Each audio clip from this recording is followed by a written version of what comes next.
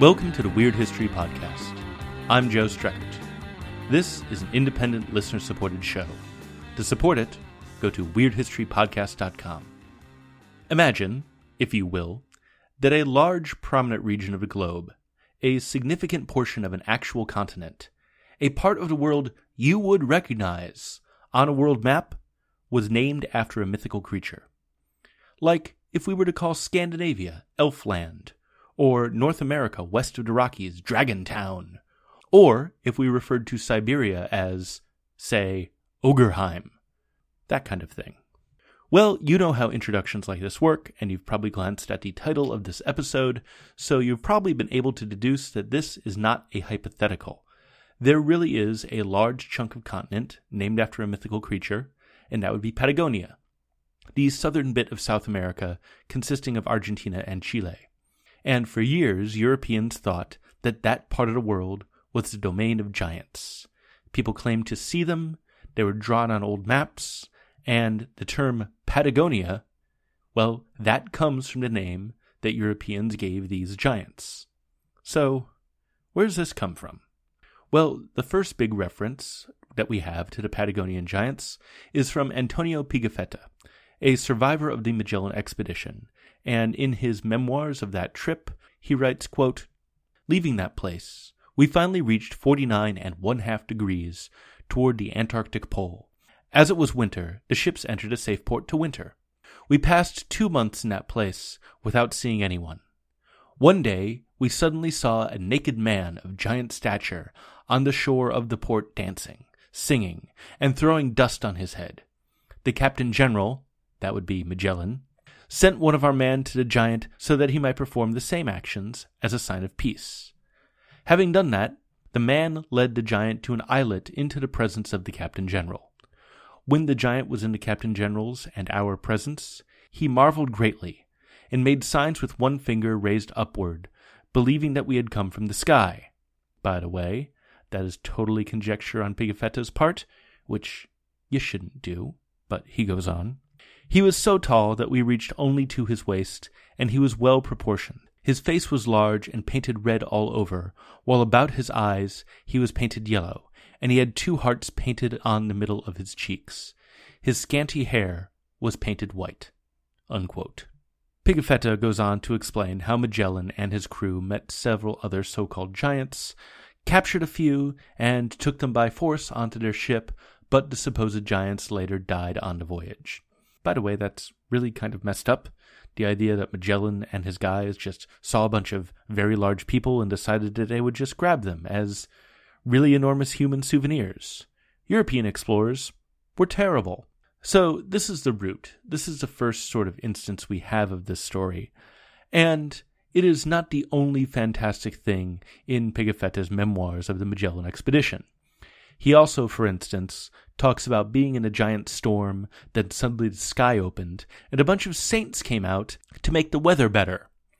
So I would take what he has to say with a grain of salt. But in those memoirs, Pigafetta writes that the Magellan expedition decided to call these gigantic people the Patagao, and we don't know exactly what that means. It could possibly be a reference to large feet in Portuguese, but the etymology is unclear. And other writers, explorers, and cartographers, they picked up on this. The giants started showing up elsewhere after they showed up in this initial manuscript. For instance, they started showing up in maps. So Pigafetta, he was writing in the late 1520s, and the first map that we know of to adapt his work into illustrated medium was in 1555. It was a series of maps made by a French cartographer named Guillaume Le Testu, whose work is, frankly, not cartographically exact, but it is sort of awesome. Le Testu was the kind of guy who would troll through manuscripts like Pigafetta's, look for interesting things about the various distant lands he was drawing, and put them on the map. And his map of the Straits of Magellan, at the base of Patagonia, shows a pair of giant guys fighting with a cat-like monster animal thing, and honestly, it's kind of amazing. If you want to see a bunch of inaccurate but colorful and garishly illustrated world maps, just do a Google search for Le Testu's work, and it's not accurate or rigorous or useful, but it has cool monsters. And those of you who listened to the 3-part episode on the travels of Sir John Mandeville, well, you might recognize a few of the various exotic beasties that got into Letestu's illustrations. So be on the lookout for that. And that was the start of the Patagonian giants becoming a trope on maps. For the next 250 years or so, Patagonia would get a doodle, a geographically specific doodle, and that doodle was often a really giant person with another normal-sized person for scale. And as this is happening, other European travelers to South America also reported seeing giants. Tales of 10-foot-tall South American Jotunheimer proliferated, with eyewitness accounts attesting to huge humans who dwarfed Europeans. One notable one was from an Englishman named John Byron, who had the amazing nickname Foul-Weather Jack, who visited South America in 1764 and wrote that one of the Patagonians was, quote, of gigantic stature and seemed to realize the tales of monsters in human shape. I did not measure him, but if I may judge of his height by proportion of his stature to my own, it could not be less than 7 feet, unquote. There's a little bit of discrepancy there. Pigafetta, you might remember, said that the guys in the Magellan expedition came up to a giant's waist, and John Byron here has guys who are 7 feet tall. So it looks like some of the early texts don't agree with each other. Also, 7 feet's kind of a downgrade. It is considerably shorter than the 10 feet implied by the Magellan expedition. Still pretty huge, though. But other different explorers' accounts clashed with those of the like of Pigafetta and John Byron. Some people actually did fact-check. For instance, Sir Francis Drake.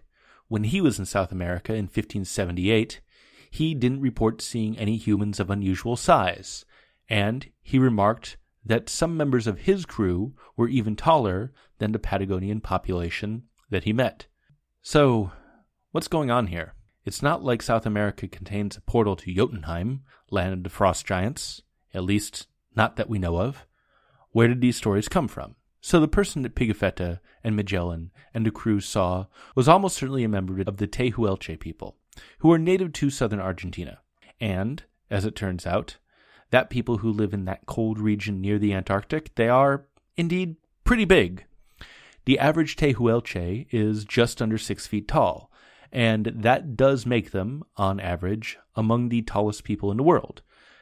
In the 1500s, Europeans such as the Portuguese and the Spaniards, well, they would have been a bit shorter than modern people, probably a bit over 5 feet. So the Tehuelche would have looked extraordinarily impressive to them at, say, 5'11", 6 feet tall. And it's very possible that that height difference, which is significant but not inhuman, was exaggerated over time, and eventually we got tales of 10-foot-tall giants who were living in Patagonia. That's probably the explanation. There's another way more out there, completely improbable explanation, that Magellan's crew could have been looking at a single extraordinary individual, like somebody with a pituitary condition.